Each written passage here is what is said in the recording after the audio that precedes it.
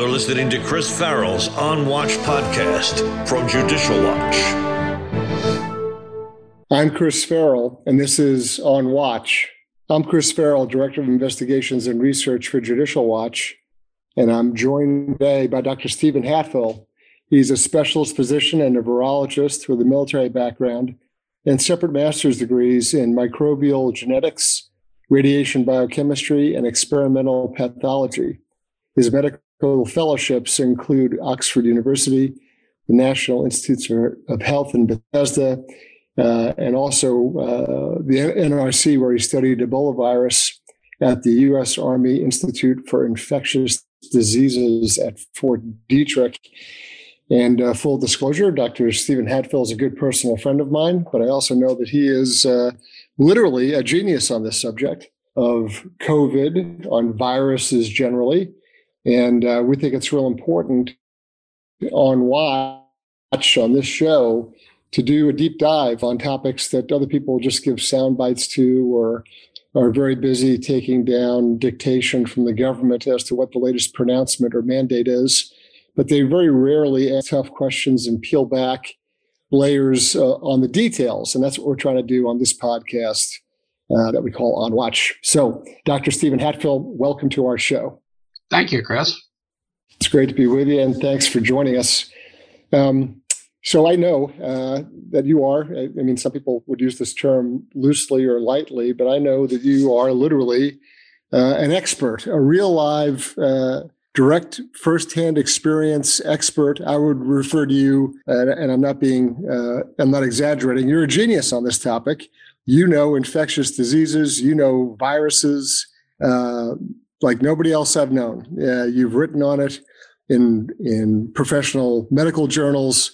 You last, I guess, a year back from October, you published a book, 3 Seconds to Midnight, that predicted exactly what happened only a few months later when it came to COVID. I just want to get your 100,000-foot view, your big overview of where we are. Where is the United States sitting with respect to COVID in December of 2021? What's the broad view that you have? It's an unmitigated medical response disaster, the way this has been handled. Known principles have been ignored. Everything's sacrificed for the introduction of still highly experimental vaccines.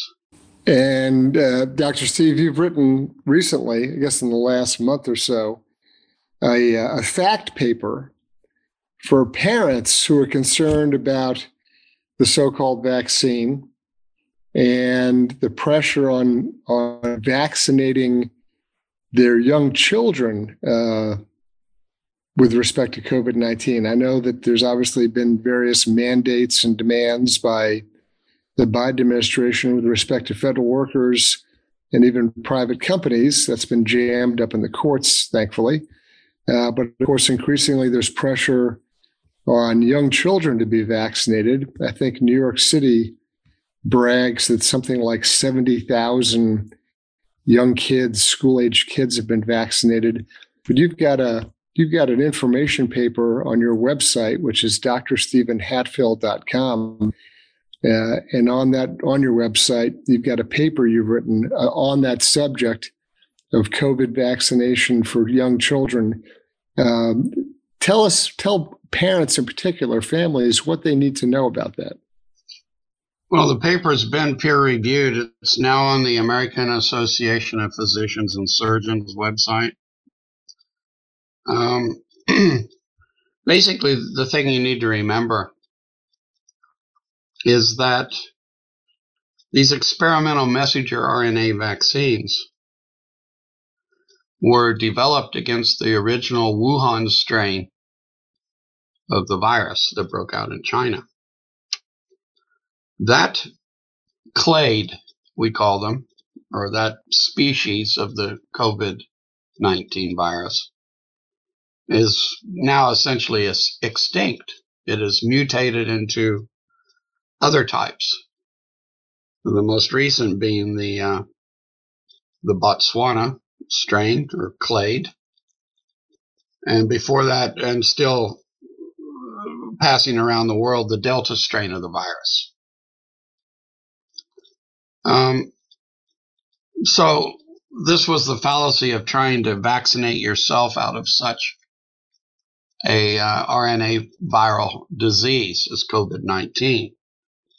By the time you've manufactured whatever preparation it is, and in this case, it's not a traditional vaccine. It's FDA classifies it as the messenger RNA vaccines as biological preparations.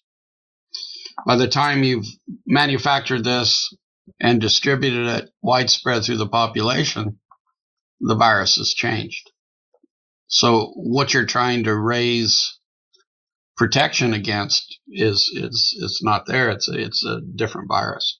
Every time these RNA viruses reproduce, they tend to make a mistake in their genetic blueprints. This is a survival advantage for the virus. Under pressure, it will allow it to jump to new hosts, such as from an animal into man.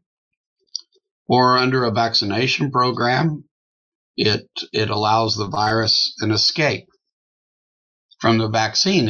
Just by changing a few amino acids in its outer structure, it can develop the ability to evade your immune response until your own immune system catches up with it. Steve, I remember you telling me literally a couple of years ago that it is the business of viruses to mutate. It's what they do for a living. And so no one should be surprised that COVID continues to mutate and change and morph and twist and turn, and that it will continue to do so, I guess, forever and ever until somehow it becomes extinct. Is that correct? Yeah, this was realized. And contrary to what a lot of Americans believe, the president was taking this seriously very early on. And while some members of the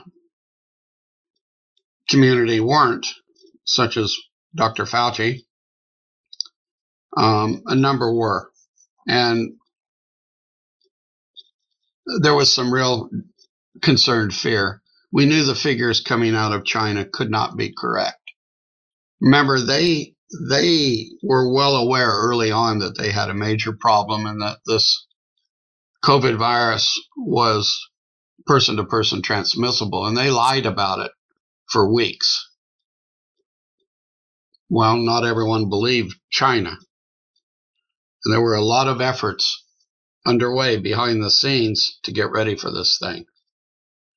And because of the sorry state of affairs of our largest cities, most of them, virtually no preparation was in place. And they've been told for 20 years something like this was coming. Money was actually given to local authorities as long ago as a decade ago to get themselves ready. The plan was shared with them. Here's what you need to do. Step 1, step 2, step 3, step 4. And they did nothing, particularly New York City. And you must remember, New York City is part of a New York mega region. I think it's absolutely critical to highlight that there was a national pandemic plan. Yeah. Like you just said, various municipalities and regions have been given money and resources and policy statements on what to do and how to do it. And it appears to me, or at least it's my impression, is that one of the first things they did was they abandoned the plan and the resources and the guidelines, and they all kind of went off on their own. And while they were doing their own thing and dreaming up their own response, they spent an awful lot of time attacking the Trump White House in their response. Yeah, they did nothing but attack the Trump White House. Look, it was realized in 2005 under the Bush administration that you could not have a top-down plan for the United States because our cities are different. What would work in Detroit may not work in New York, may not work in Orlando, may not work in Los Angeles. Each sort of local authority was different. And within those cities, down to the suburbs, they were different.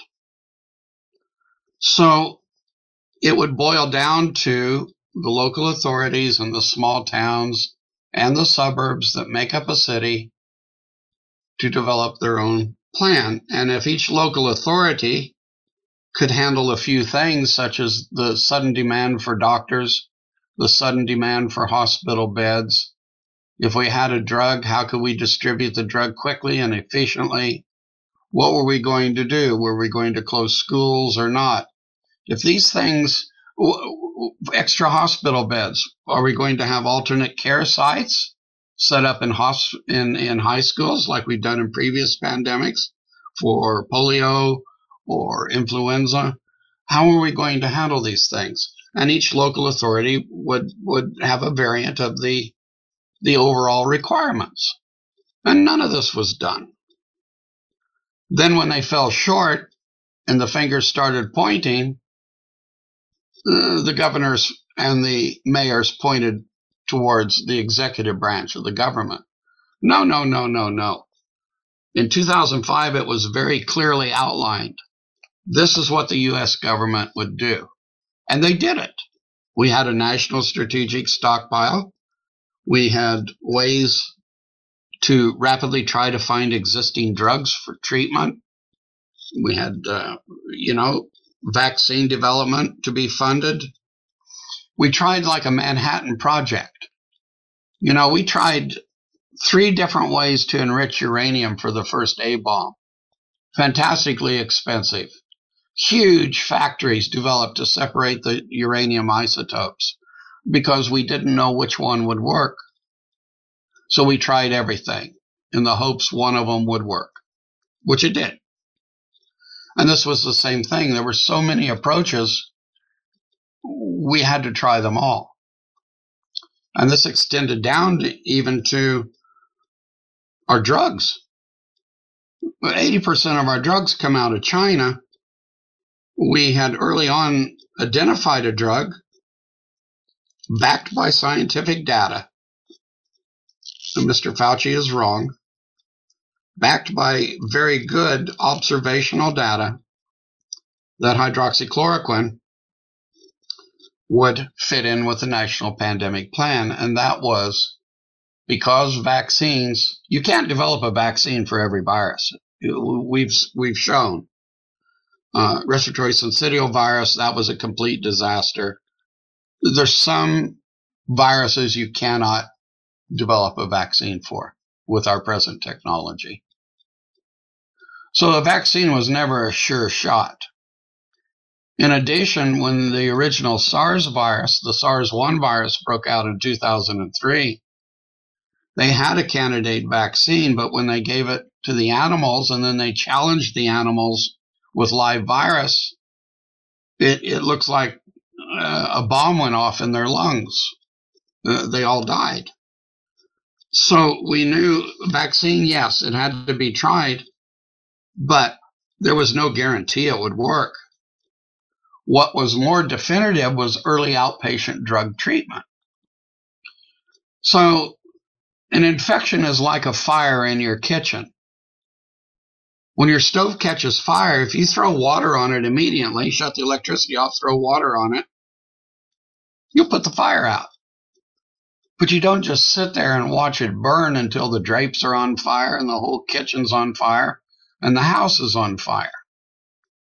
You put it out early. And for COVID-19, that pail of water was called hydroxychloroquine. You catch it right when the patient starts to have symptoms. It's an incredibly safe drug, in spite of what people want you to believe. In fact, we even let nursing mothers and pregnant women take hydroxychloroquine. They can take that safely.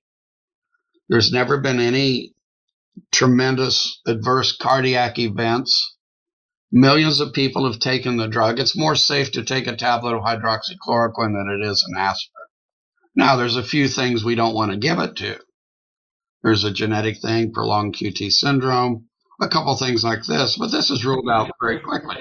I can tell you that what you're talking about and the practicality of what you're talking about, the direct, real effort to address the disease, the virus itself, in very practical ways, seems so alien, so removed from what really now has become clear with the political machinations of people like Fauci, and even how they dealt with the Trump administration. I know that you just said in your introduction that you're writing a book on this.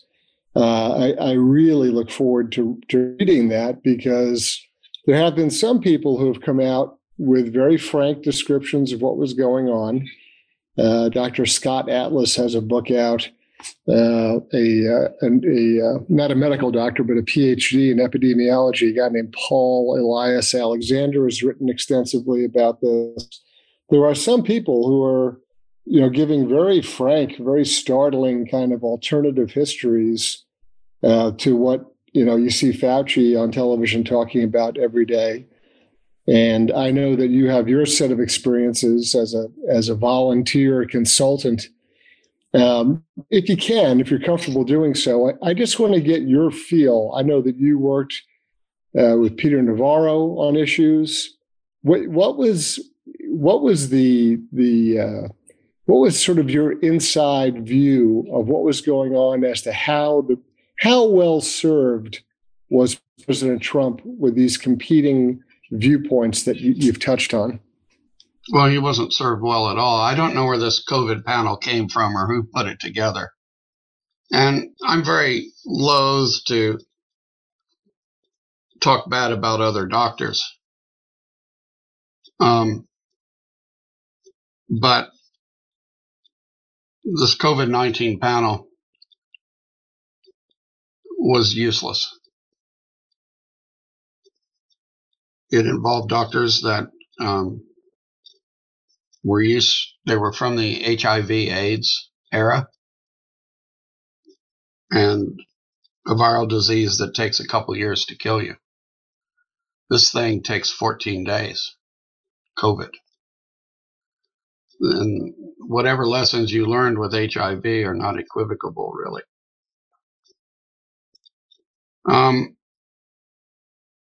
It was a complete shambles, the response and the decisions that the COVID panel made. A good master's degree student can design a PCR test that's reliable. And the entire CDC seemed unable to do this for months. Furthermore, doctors have been prescribing medicines without ordering tests for centuries. It's only recently we've had, helpful tests that we could order, sort of the last 70 years. Using a research tool like the polymerase chain reaction, or PCR, which is a research tool for clinical diagnosis, and mandating that this test had to be positive before you could receive a drug to treat it. Although the tests weren't working that the CDC brought out, they were faulty. Again, a good master's degree student could have done a better job than the entire CDC. It's a complete shambles. And you had this little clique of people that knew each other. Dr. Birx was one of Dr. Fauci's students in the early days. Dr. Renfield was in the mix somewhere there. And he's a very nice man, really. And he has an extremely good background. But he was just overloaded, I think. The conflicts of interest at the Center for Disease Control have developed over the last 50 years or so. The CDC director used to be rather a hollowed position, and you were there for a long time. Then it became a political appointment. And it just doesn't seem to be working. The conflicts of interest are so great there that, well, they've proved themselves inadequate. They serve the country very badly, terribly.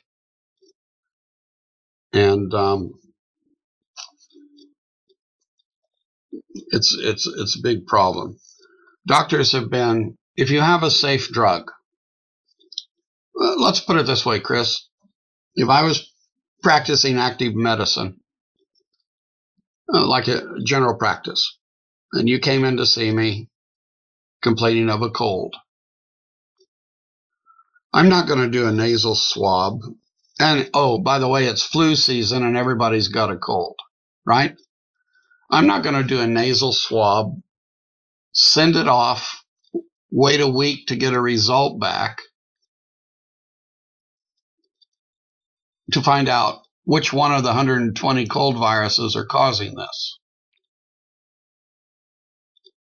I'm going to treat you right then and there based on clinical suspicion. When you had a safe drug like hydroxychloroquine, and you're in the middle of the pandemic, there's an old thing in medicine that when you hear hoofbeats, you don't think of canaries. You think of a horse or a zebra. Common sense. I'm in the middle of a pandemic. Your next door neighbors have it, or your kid has it. Now you've got it, same symptoms. I'm just going to go ahead and treat you. And when we started that practice, it was, the first papers on this were published in July of 2020, July 1, I think. It showed a 51% reduction in mortality. This was rapidly confirmed by a Mount Sinai study with a 49% drop in mortality, and a very large Spanish study which showed a 67% drop in mortality. Now, whether it's a randomized clinical trial or not, the drug is working. And the FDA had pulled the drug, scared the living daylights out of everyone, including doctors that were afraid to prescribe it because they said it would give you heart attacks. And people were getting heart attacks that had never taken the drug but had COVID. It was the virus causing it. Never once has the FDA admitted that it was the virus causing the adverse cardiac events and not hydroxychloroquine. Now you committed to getting rid of this drug or any sort of early outpatient treatment that the doctor could give you. Go home, take these hydroxychloroquine tablets, don't kiss anybody, quarantine yourself for a couple of days, you'll get better, and you won't end up in hospital. Even if you have some of these comorbidities, such as being overweight or pre-existing lung disease or diabetes, this type of thing. This was all ignored. The first paper came out overwhelming. The FDA had already pulled the emergency use authorization on hydroxychloroquine. And we spent several months trying to get them to put it back in place. And they just simply refused. Yet the evidence was growing weekly Right now, there's 333 papers showing ivermectin, to a lesser extent, hydroxychloroquine overwhelming. Yes, it does something. That the FDA models were wrong. You could see that at the start of the pandemic. If the model said hydroxychloroquine wouldn't reach an effective concentration in the lung, well, then why were people getting better that were put on it? When things are that disturbed and so wrong, you need to start looking at follow the money. So money is a topic I think that certainly drives big pharma. And you and I have chatted and talked about the fact that money, power, and control are probably an awful lot of the, I don't want to use the word inspiration. I guess, inspiration for a lot of what we're seeing. One of the things that I found particularly curious is the government's love of lockdowns. I mean, I know that this is a really authoritarian response to what's supposed to be a medical problem, a public health problem, and they can't resist lockdowns. So we know what happened when Fauci and company, got on their lockdown fixation, and we saw the consequences of that. We saw people that needed treatment and various screenings and surgeries, they missed them, whether it was a cancer screening or missed surgery. We saw educational losses backdrop. There's kids who haven't been to school in a couple of years or a year and a half. It obviously bankrupted small businesses. It had a public health effect when it came to depression, drug and alcohol abuse. You could, or when they could open businesses, you could open up an abortion clinic and a liquor store, but you couldn't open up a church, right? That was another one of the sort of disconnects on what they would allow and not allow. So there's this massive public health effect from lockdowns. And we now see that some European countries, Austria, a couple of weeks back, decided to lock down all unvaccinated. Is there, I suppose that there's somewhere, there's an instance where a lockdown is an effective medical treatment or public health response. But in your opinion, are lockdowns that we have seen and that we're currently seeing in response to Omicron, is lockdown ever really a good answer? Here's what happened, Chris. When the 2005 pandemic plan was put together, it could serve as basic thinking for any respiratory RNA viral infection. And for this, they went back and very carefully looked at the data. Some people at the National Security Council, some very smart people, by the way, under the Bush administration. And we could see a difference between certain cities that did do essentially a lockdown, although not to the same extreme that was done here and is being done here in some places, and cities that didn't, chiefly Philadelphia compared to St. Louis. They weren't as extreme as what we have now, but they did involve school closures and banning public gatherings and closing the pubs. And they weren't faced in 1918 with the rapidity of air travel. Lindbergh still hadn't made his flight, if I remember correctly, across the Atlantic. They didn't have the problem of modern transportation by air. And there was some effectiveness, but you had to initiate these lockdowns very, very, very, very early. Then this concept of asymptomatic infection appeared. Well, look, that never really did pan out, in my opinion. You can have the virus inside you, but you got to get it outside, and you've got to get it into a sufficient quantity which is called a minimal infective human dose. For every virus out there, and we learned this from the old biowarfare days, whether it's a bacteria or a virus or a rickettsia,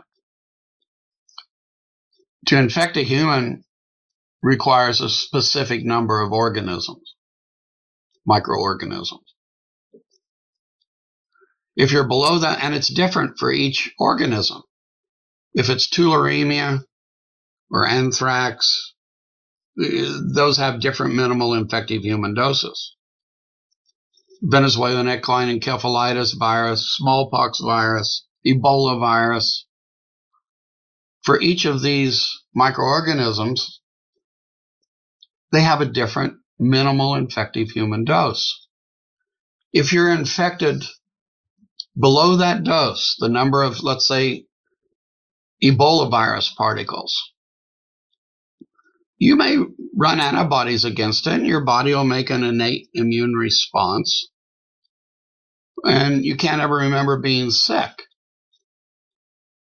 It doesn't mean you were infectious, Chris.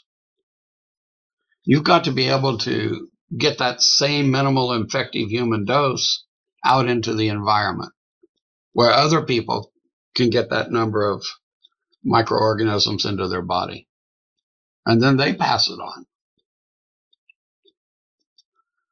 Having repeated very low dose exposures helps you to develop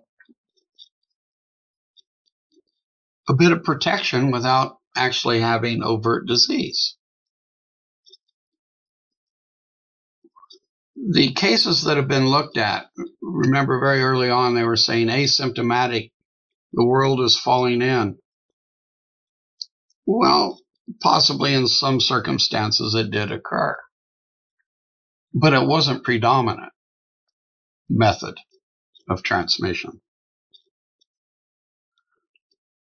You've got to be extruding virus into the environment to be infectious. There's cases even with bacteria. Mary Malone, Typhoid Mary, in the 1800s. She was a cook. She was immune to Salmonella typhi, typhoid fever. But she was passing it on to every family she worked for as a cook. These things do occur, but it's not the usual. Remember, what we're trying to do is leave our hospitals open so you can get your cancer surgery or your radiation therapy or your heart attack managed. And the trick for that was to have pre-planned alternate care sites closed down. You know, if the hospitals would actually look after the population they're responsible for, this all would have been done. But they don't do that anymore. Every hospital should have had plans for an alternate care site. What they do in New York, they started treating patients in the corridors. They didn't want to send them to the Javits Center that they finally got going. Bloody Como made the ship sail. I think it was the USS Comfort, the hospital ship. We had a big fight about this. The Comfort's designed for battlefield surgery, life-saving battlefield surgery. It has a use in earthquakes. It has a use in hurricanes, but it was designed for wartime injuries. Wasn't designed for highly infectious patients. So you send that ship to New York, people are going to get sick on board the ship, which is exactly what happened. It was in dry dock at the time. They pulled it out of dry dock. They crewed it. They sailed it north, came into New York. Our beautiful picture, the boat coming in, and it just sat in the docks there for days because the hospitals didn't want to release their patients. So here's a question I have that goes to the long-term consequences from the public's perception. And so what I'm talking about here is, Jack and Mary Smith, out in one of those square states that in the middle of the country that nobody pays attention to. Yeah. They've heard all the geniuses, right? All the experts and the political types. They've heard the Faucis, and they bought into 15 days to flatten the curve. Now that's been, that expression's been sent down the memory hole. That doesn't exist anymore, never happened. They've heard, one vaccine. Now they hear, I need 2 vaccines. Now I need boosters. You have to wear a mask. No, you don't have to wear a mask. Now you have to wear a mask no matter what. All of this, in my experience, is very corrosive to the public's trust. There's a fatigue, there's an exhaustion that kicks in, and people start to doubt and disbelieve that the people that are supposedly in charge really know what the hell they're doing. What is your take on the consequences of that kind of back and forth? It's called mission creep. And this has been a problem for the last century when dealing with infectious diseases. If you make promises that you can't keep, such as a vaccine in 6 months or something like this, or, we'll just lock you down temporarily till we get our act together, just for a couple weeks, and then it turns into months. And then you say, wear masks. And then you say, don't wear masks. And then you say, wear 2 masks. And then you say, masks don't work, get vaccinated. And then you get vaccinated, wear masks. You lose all credibility. And the people that were running this pandemic lost credibility. And then you see nothing changed. Then you see, at the moment, this Botswana strain, the Omicron, it's so full of mutations, the thing can barely function. And now we're going to bring out a brand new vaccine for it. You will get your kids immunized against it. We will mandate it. And you wonder this is producing a very mild disease at the moment. Now, that could change.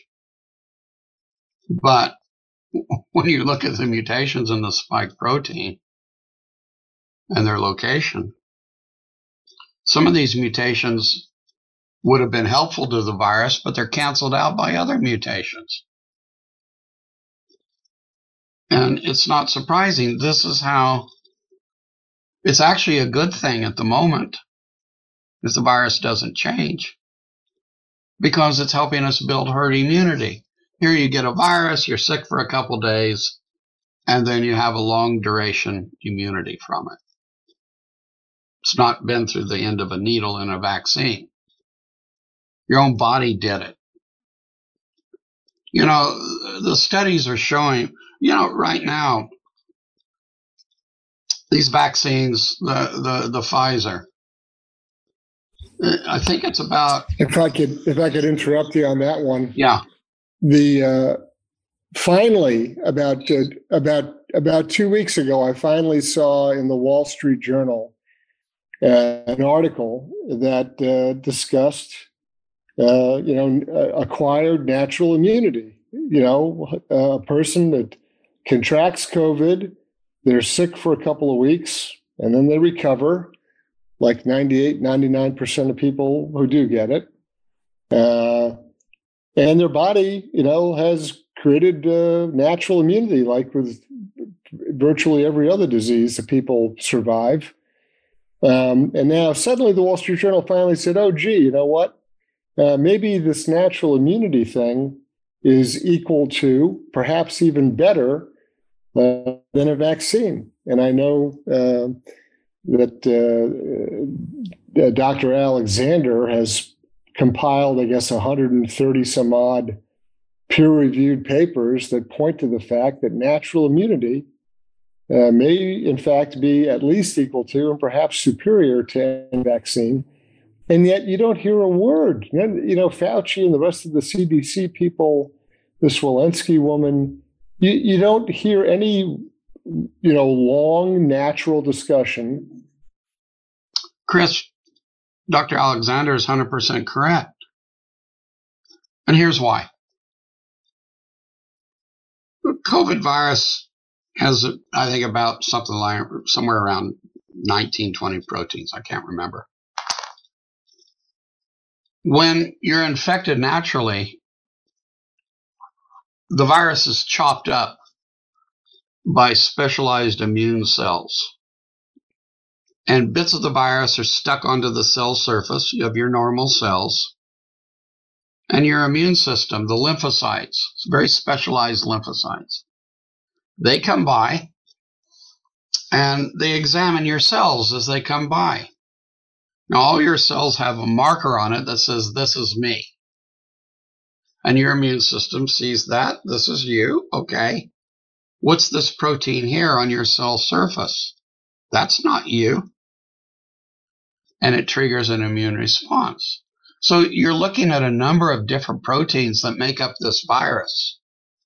And you're making an immune response against these. Now, your body will naturally pick out what it thinks is the best response, but you still have made an immune response to others. So if what was once the premier immune response no longer works, like a mutation in the spike protein of the virus, you still have backup. You still have other. Think of a cop walking the beat at 3 a.m. down the streets of New York City. Anything that doesn't look normal, he goes over there and clubs it. Well, okay, now the bad guys are wearing a disguise. And another cop comes down and says, no, this isn't right. So he clubs it. And that becomes the dominant response now. Your body does this automatically. With a vaccine, and this is what we call it's not a vaccine, it's classified by the FDA as a biological product. It's not classified as a vaccine. The mainstream media call it a vaccine. Okay, Fauci calls it a vaccine. It's a biological product.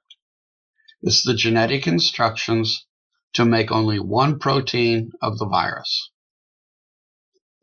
Now, when they came up with this plan, they didn't realize that the genetic instructions for the protein that they were injecting into you was actually the protein that was causing a majority of the damage to your body, the spike protein.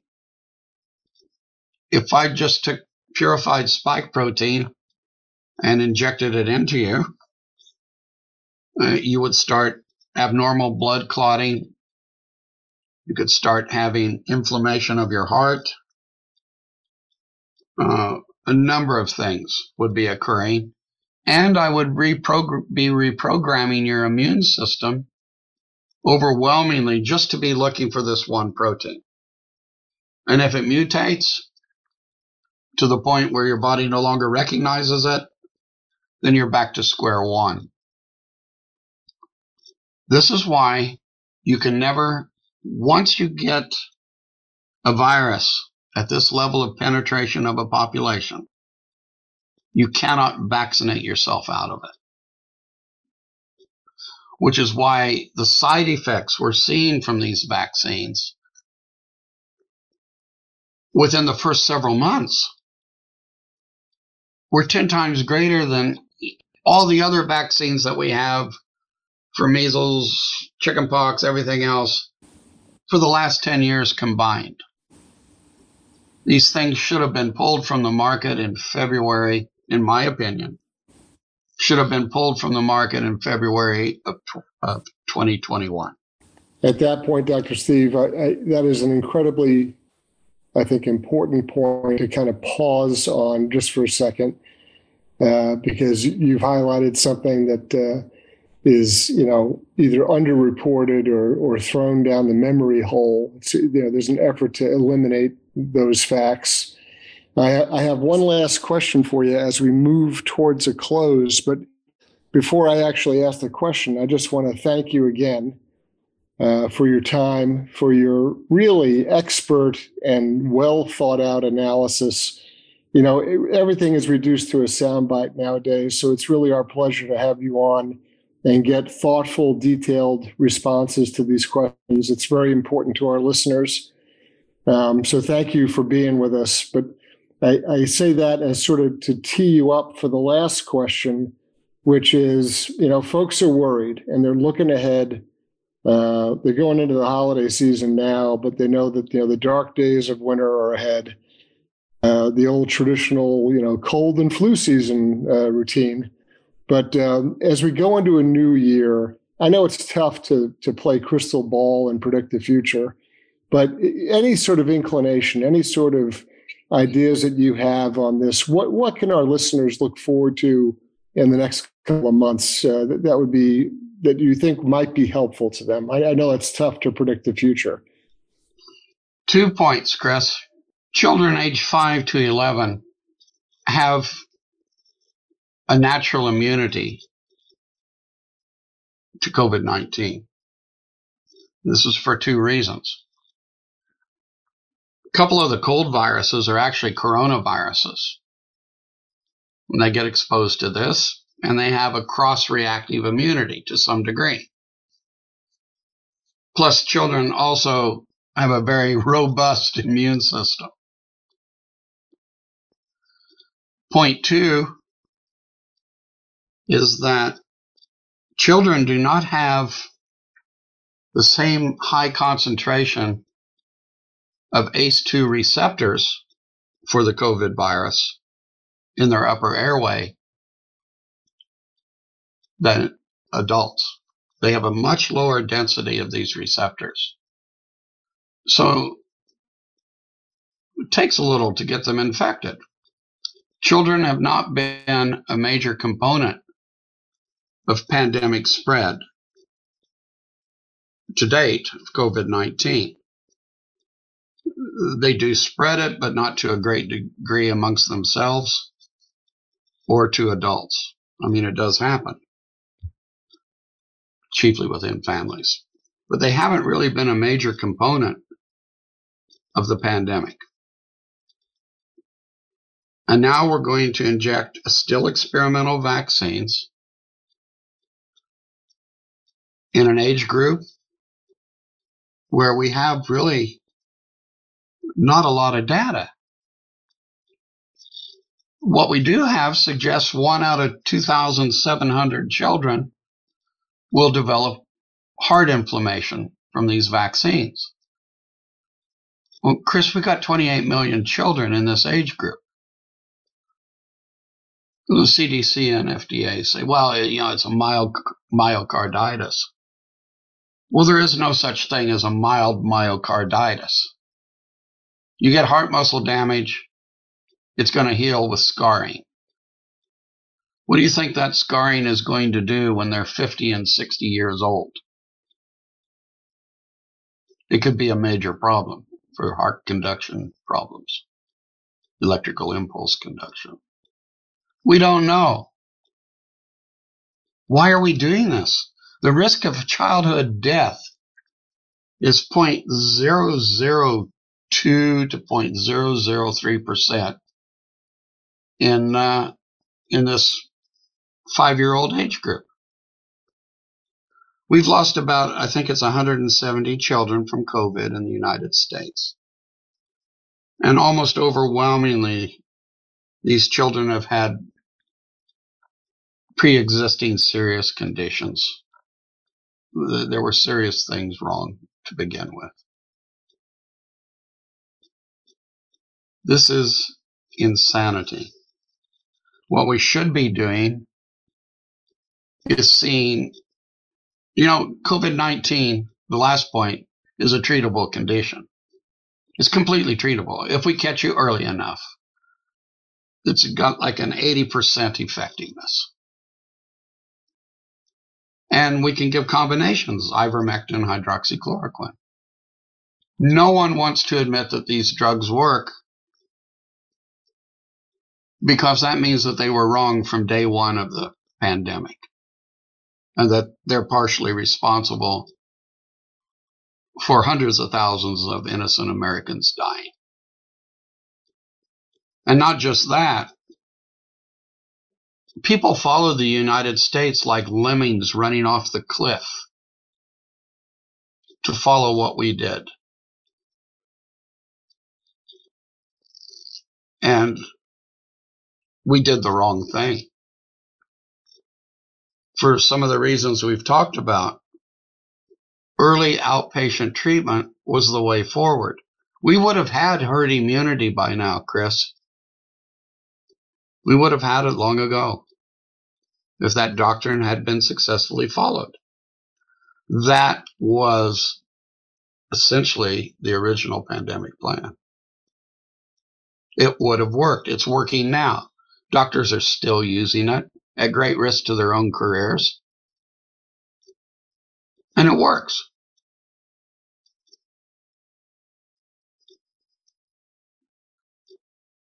We need to hold people accountable to this now and show that,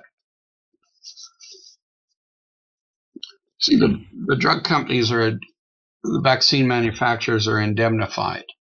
They were very careful to get that permission to do these vaccines. And some of them, it looks like, there's whistleblower complaints now that they played a little loose with the rules and the results, both for remdesivir and for the vaccine. There needs to be accountability here. And I'm fairly certain if an expert team at clinical trials can be assembled and go through all the original data that the drug companies presented for the emergency use authorization of these vaccines and remdesivir, that there's some bad things that went on. And if that's true, then this indemnification for these vaccine and drug manufacturers should be negated.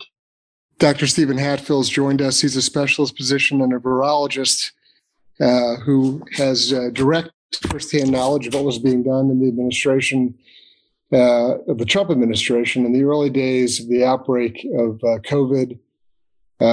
Thank you so much for your time, for your expertise. Frankly, I could sit on this podcast and do a 6-hour marathon with you.